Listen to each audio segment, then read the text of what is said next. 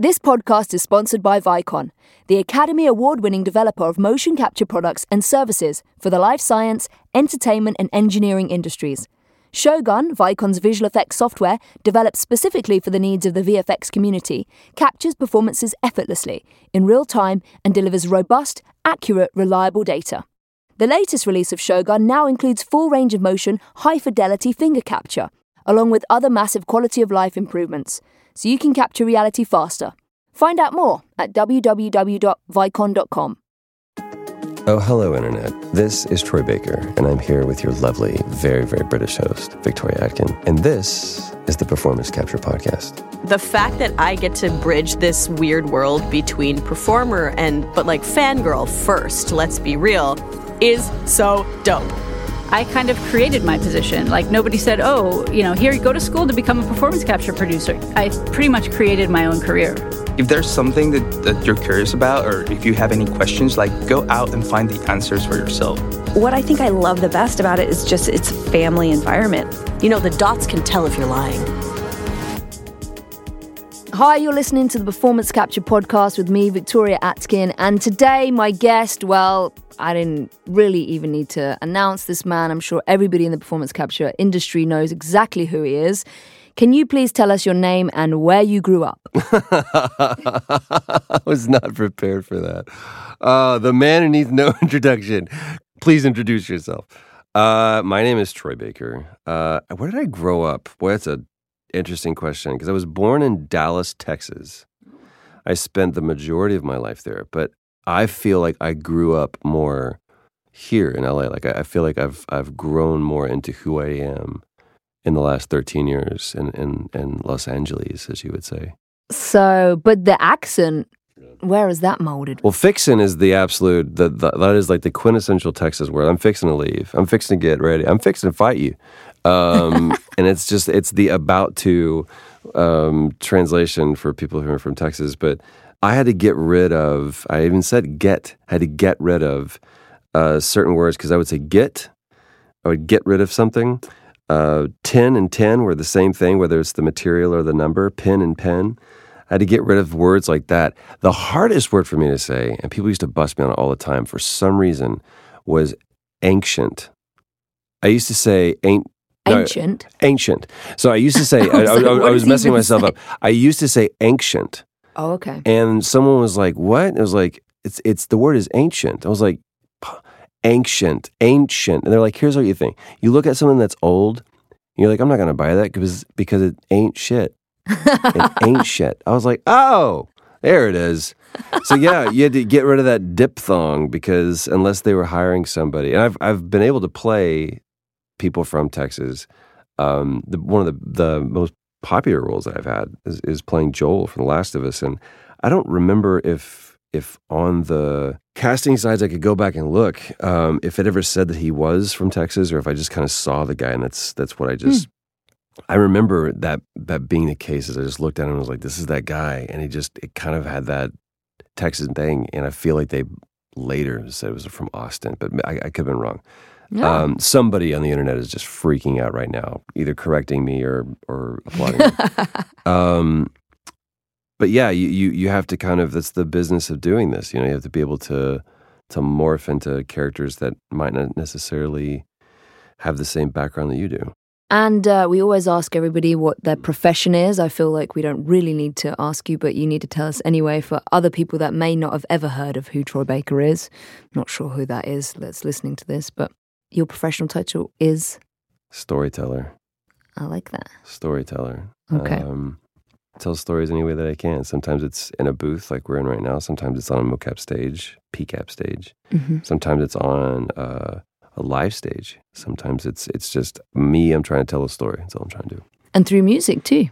Yeah, I started off in music. Oh, and really? I thought that's how I was going to leave my fingerprint. Nope. Whoever thinks that they're going to leave their fingerprint with performance capture, I had no idea what that was when I was a kid. I think we're finally experiencing this, this whole generation, this resurgence of people that are like, how do I get into this? I'm like, 5 years ago, that was not even a question. That was not a sentence that a No. sane person would ever say. We just spoke to somebody, one of the other guests, Katie Lydon. She did her degree in games design, which when I was younger, that wasn't even an option at university. There wasn't a course. So it's really exciting. So we always ask everybody on this show how you would best describe what performance capture is, because it seems to be a minefield, but I always like to hear how you would describe that. I think my wife actually came up with the best aphorism for it. It's stage on film. It is a theater type setting that allows you the freedom to be able to give a cinematic performance. I just got back from New York, and I love catching a show there. I love catching a show in the West End, honestly, is one of my favorite. Like right now, Sir Ian McKellen is spending his 111th birthday, whatever it is, by doing a live show, just like a one-man show. And it's a completely different kind of environment when you're doing, when you're doing theater, because there's that haptic feedback from the audience that you're getting that's changing dynamically every night, every show. But there's a certain level of performance you have to give if you're doing a show in the thrust, that you have to sell it to the cheap seats and make sure that they understand all the nuances of your performance and your character. But film gives us the ability to really do something that's small, subtle, and nuanced, trusting that they're going to have the right lens on you and be able to tell that. But in order to do that, there's all of this encumbrance that surrounds you. You have to make sure, you're turning your head too far to the left and you're falling out of focus. We need you to stay right here. And that's that one shot. Okay, now give us an hour and a half and we're going to completely break this set down and relight everything and change our cameras. And now we're going to do the other side of this conversation. Whereas theater, you can do the entire scene in one take if you want to. Mm-hmm. And so it's the ability to have that kind of freedom to move around in this space, this black box theater, to where you walk into, most stages it's like Stanley Kubrick just wanted to die in these rooms because they're all white and padded. Padded cell. And a cell. And they're surrounded by the Vicon cameras that are on these grid systems everywhere. And as technology gets better and better, the number of cameras gets fewer and fewer. Mm-hmm. And you're wearing this ridiculous costume. Bill Nighy was... and he's with Pirates of the Caribbean. I think it was Pirates, and they were like, he's like, they handed him his mocap suit. He was like, I won't wear that. My character would never wear that. And they're like, you're not wrong. However, you're incredibly wrong because you will wear this because this is what your character needs you to wear. What I love about this is that for me as an actor, it's very easy for me to get lost in the trappings of performance. And I believe if someone said, what is your process? Which I don't really have one, but I do have a motto or a credence that I live by, which is never be rehearsed, always be prepared. I think there's a lot of people that know, okay, on this line, I'm going to stand up. Mm-hmm. And on this word, I'm going to take my glasses off to really prove a point. Or put the cigarette out at the end of this line, whatever. And that to me is being rehearsed as opposed to, well, what if you don't have a pack of cigarettes? What if they actually take your glasses away? What if there's no chair for you to sit in? Mm-hmm. If you're prepared, then your character can move around in that space and say those lines without the necessitation of that action. And the great thing about performance capture is that we don't have, like with TV and film, continuity issues at all. Doesn't matter. It's not, you can do a different take as long as the director's says we're going to, do what you need to do for the next take. It doesn't have to match anything. They can cut between things. And that's a nice thing that we don't have continuity issues. We don't have framing issues. It's such a great space to just play. Yeah. There's some things that I've found. We were doing Shadow of Mordor, and the director, Christian Contamessa, who had a great history both within games and within film. He's a filmmaker, but he also worked within games, so he understood the language of both. And he was wanting to shoot his cameras as we were shooting, much to the frustration of the first AD, who was there on the stage going, you're really limiting yourself because here's all of this freedom that Bob Zemeckis was so famous of saying when he did the first Beowulf. He was like, I just shot in 1 hour what it would have taken me a week to shoot. Mm-hmm. Just the full setup. And we were able to shoot. He was like, oh my God, I can't believe what we were able to do because of the freedom, because everything will be done in post. Right now, I just need to get the performances. And Christian turned to him and said, if I can't shoot it now, what makes you think I can shoot it later? And sure, if you have two actors that are the term is stacked. So like if my camera is looking right here and the way that these two actors are positioned, I can move you guys in post. However, let's try to get it now. So I think there's this marriage, and we're finding different developers as we progress through this technology and as we see what works and what doesn't work. And that's predominantly done by what resonates within the audience. We're finding that it is a marriage. It's not an annulment. It's not an ignoring of processes. I think too many people went so far to the other end of the spectrum. It's like, we don't have to do anything that applies to film. Yeah. And it's like, well, no, there's some film tenements works that we for should, a reason. Right. There's some things that work. We want to get the performances that they have on films in this medium. This brings me to another question. You talked about The Last of Us, which is a phenomenal game and incredible performances. How did you discover performance capture? Was that the first gig that you did in performance capture? Or No. And how did you get into it? Because I know I was talking about my experience. I totally stumbled into this. I was doing on-camera things, and then this performance capture opportunity arose, and I learned on the job at Assassin's Creed. But how did you, what was your first experience? I lied. Oh, yeah? Yeah. I've always been a gamer. Like I'm like on my 15th console generation. I've grown up on everything from ColecoVision, Atari, PC, big, 5.5 inch, floppy disks, to where we are now, which is about to welcome a whole new generation of consoles and platforms. So I've been in this industry long enough that I'm savvy and I'm hip, and I can speak a little bit of it's like my French. I know enough French to get me lost in Paris, or to get me really, really confused talking to someone. But not enough to get you home. But not enough to get me home. That's the Rush of that phrase. Yes. Oh, man, I'm going to steal that. That's amazing. And so I have no idea. I think a guy who I'd worked with on some gig, just a VO gig, was like, hey, they're casting for this game. And it was like, oh, it's like a real audition, and it's on camera. I was like, cool. And I walked in, and there are, it's a literal kennel of people. They're just like, there's like 150 people there, and they're moving so slow. Oh, wow, like an open audition for a video game? It was an open casting call. Wow. And there's a lot of stunt people that are there. I think my time was at 10 o'clock or whatever, and it's getting on to like 1 o'clock, 2 o'clock. Oh, wow. And they're like, it's going to be a while. I was like, it's already been a while. We've been here almost all day. I was just about to leave, and I was standing up, and they called my name, and I walked in, and I was like, all right, this can't be for nothing. And I walked in, and it was a Japanese game. I didn't know this at the time, but just from a propriety sense, you don't use your hands really in anything in Japanese culture. You don't shake hands, you don't touch doors, you don't do anything.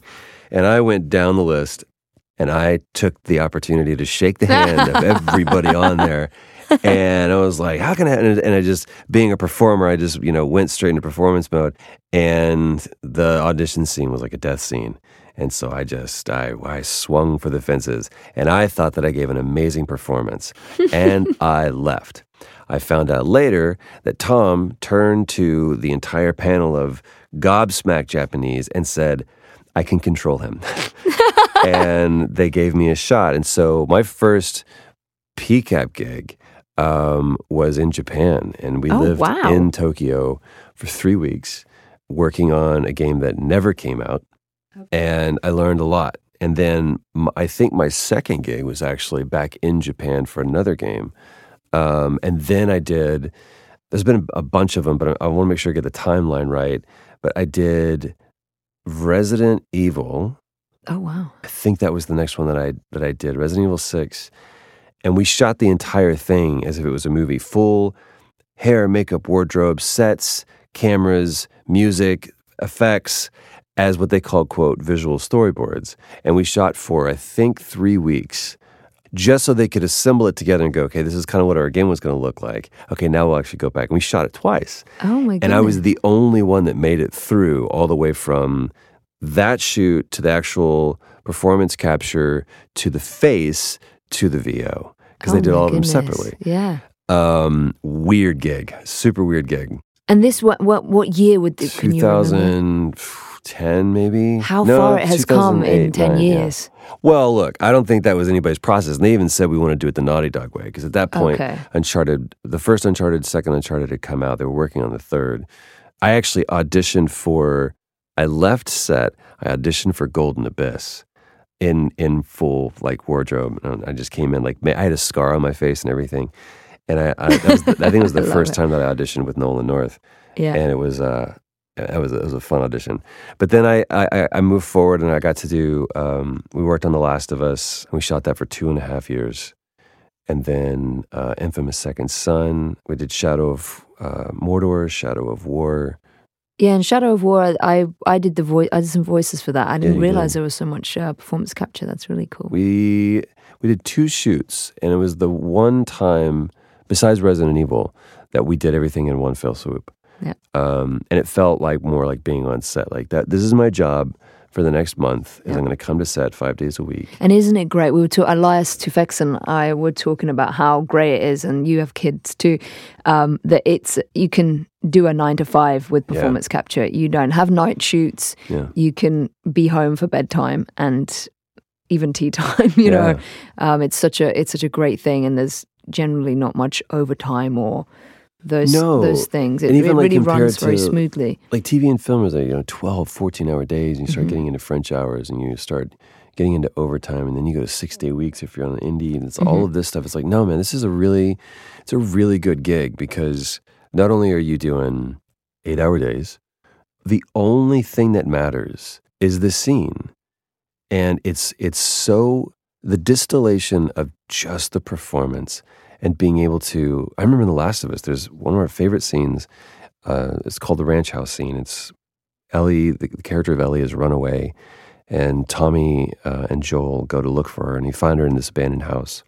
And there's this beautiful scene where she's basically looking around and she's going through a girl's diary, and she's like, are these the things that they used to worry about? Because she has no knowledge of the life before this, or the world that existed before this huge traumatic event.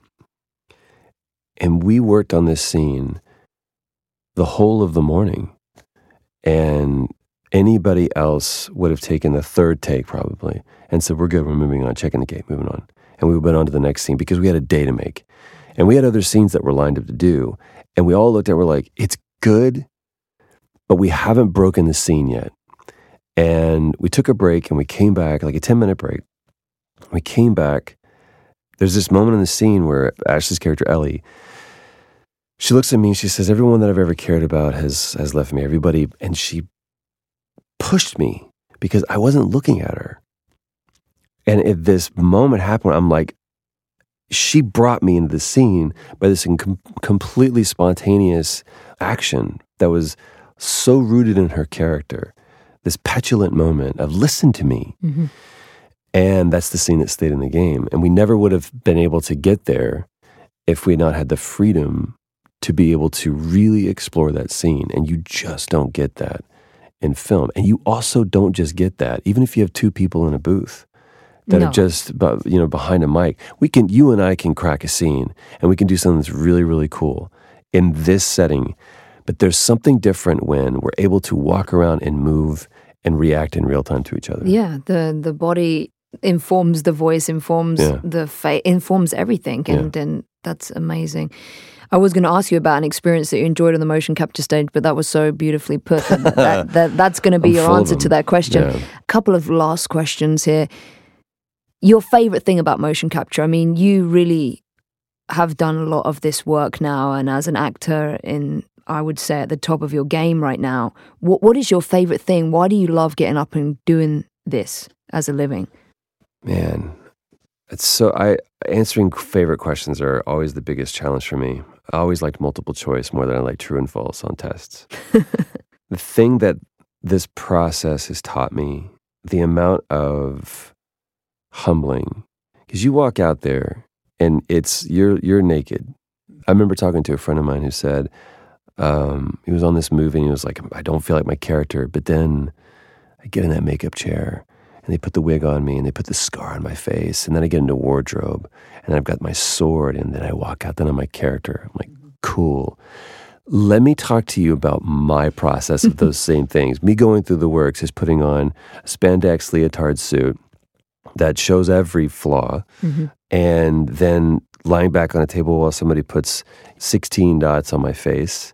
And then they fit me with a helmet that is a camera suspended 8 inches away from my nose. And then I have to go and deliver this incredibly emotional scene. It forces you, because all of the things that normally, like you said, inform you about your character, the hair, the makeup, the wardrobe, the sets, the props, are vacant. And those things are now a hindrance to your performance. And it forces you to not worry about how I look or acting. It's just everything has to disappear, and you are left alone in the vacuum of your character and what is at stake in the scene. And it is one of the most hindering and liberating forms of acting. And I've been incredibly, incredibly grateful for the opportunities that people have given me, because there's no way you're going to cast me as Joel in a movie. There's no way you're going to cast me as Talion in the movie. You're not. You're going to get Viggo Mortensen. You're going to get Josh Brolin. You're going to get those people that you look at the character, you look at them and go, 100% I buy that. But there is something that I understood about those characters that nobody else did, that didn't make me better, just made me different, that those directors and those creatives looked at and said, we're willing to give him a shot. Because I was able to embody that character as a partnership with those creatives, trusting that what they were going to do from a character design standpoint and from a game design standpoint, that it was a partnership with them. It wasn't just me alone out there. I was walking onto that stage with a team of people that all they cared about was that character was good in that game. And the essence of things. I found that the characters that I've played might not have, looks-wise would not have been cast, but the essence that I have, the energy that I have, that when we're animating these souls, I think it's the only way that actually captures the essence of a soul, which I love. Anyway, that was incredible. I really enjoyed your answer for that, and it's great to see your work just continue to expand, and I love how much you honor and appreciate the collaborative process, because as actors, I mean, we are just a tiny little blip. We really are. In this. We get a lot of credit for what we do, but really it's such a collaborative process that we couldn't even do anything with anybody without the rest of the teams on board to bring these characters to life. Which is far more comforting to know that when you walk out there, you've got a team of people behind you and that it's not all on you. Yeah. And that goes for directors as well. It's not all on the director to make this happen. There's a team of people. There's a group of animators. There's a group of level designers. There's a group of shaders. There's a group of lighting people. There's a group of QA people that are going to be back there. All they care about is that this thing resonates with an audience. And at the end of the day, everybody that is either on that stage or in that office is just trying to tell the same story. What advice would you give other people listening that want to get into a similar field of performance capture? Maybe there's some actors out there or gamers out there that, one of my biggest goals is to be an actor in a game. Yeah. Where do they get started? Like, what would you advise? The beauty is that your story is different than mine of how we got into this, but the one common denominator is that everybody kind of stumbled into this. And they did so because we were brave enough to fail. We were brave enough to take a chance and go on that audition, which we can get into. There's a whole other conversation about no longer calling them auditions. You're not trying out for the role of something. You're going to show them what the role looks like. I almost walked out of that first audition for that game in Japan, and I almost walked out of the audition for The Last of Us because I allowed my ego and my fear, my insecurities to get the better of me. That became a higher and a louder narrative than the truth that I understood about the character. And I literally had my hand on the door and was about to open and walk out when they called my name. And that game changed my life. And I almost missed out of all those opportunities. I almost missed out the opportunity to sit here and talk to you about it because of fear. It's so funny that you say that. I denied the first audition for Evie. in Assassin's Creed. I said, I'm not going to do it. Oh my God. And I said, I'm not going to audition for this video game. I've been on TV. Like, what is this? You know, I was so unaware. But I also do believe what's for us won't pass us by. You know what? Somehow it's going to come smack for some you in the reason. face. I mean, my manager, thank God, at the time, she was like, Victoria, can you please do this? You know, you have this goal to be an action heroine. Like, this is the new Lara Croft type thing. Yeah. Can you do this? I was like, but I don't know what performance capture. I mean, nobody knows what that is. Like, what is, you know? And it's the forefront, and it is that bravery. We had guests on season 1 say that this is new. We're pioneers right now. 100%. And to be a pioneer in this field, you got to step into the unknown. Mm-hmm. And you're definitely a huge shining example of that. And I'm very grateful to be sitting here talking to you. And I'm glad that you took those opportunities and your name was called at that right time. Me too. Okay, well, we're gonna wrap this up. I mean, I feel like I could talk to you for hours about this, and I very much hope that we've been in a number of games but not actually worked together. So one day we're going to be on the stage. I'm going to put that out there now. But how can we find you on social media? How can we follow what you're up to? It's always good to follow me. And normally it's funny because we started this YouTube channel, Nolan North and I did. And so we do each other's. So like I tell him you can follow Nolan at, and I give his and he gives mine. And so it feels weird for me to say mine. Do you want to do each other's, mine and yours? Exactly. You can follow my dear friend Victoria Atkin at. Mine's just Victoria Atkin.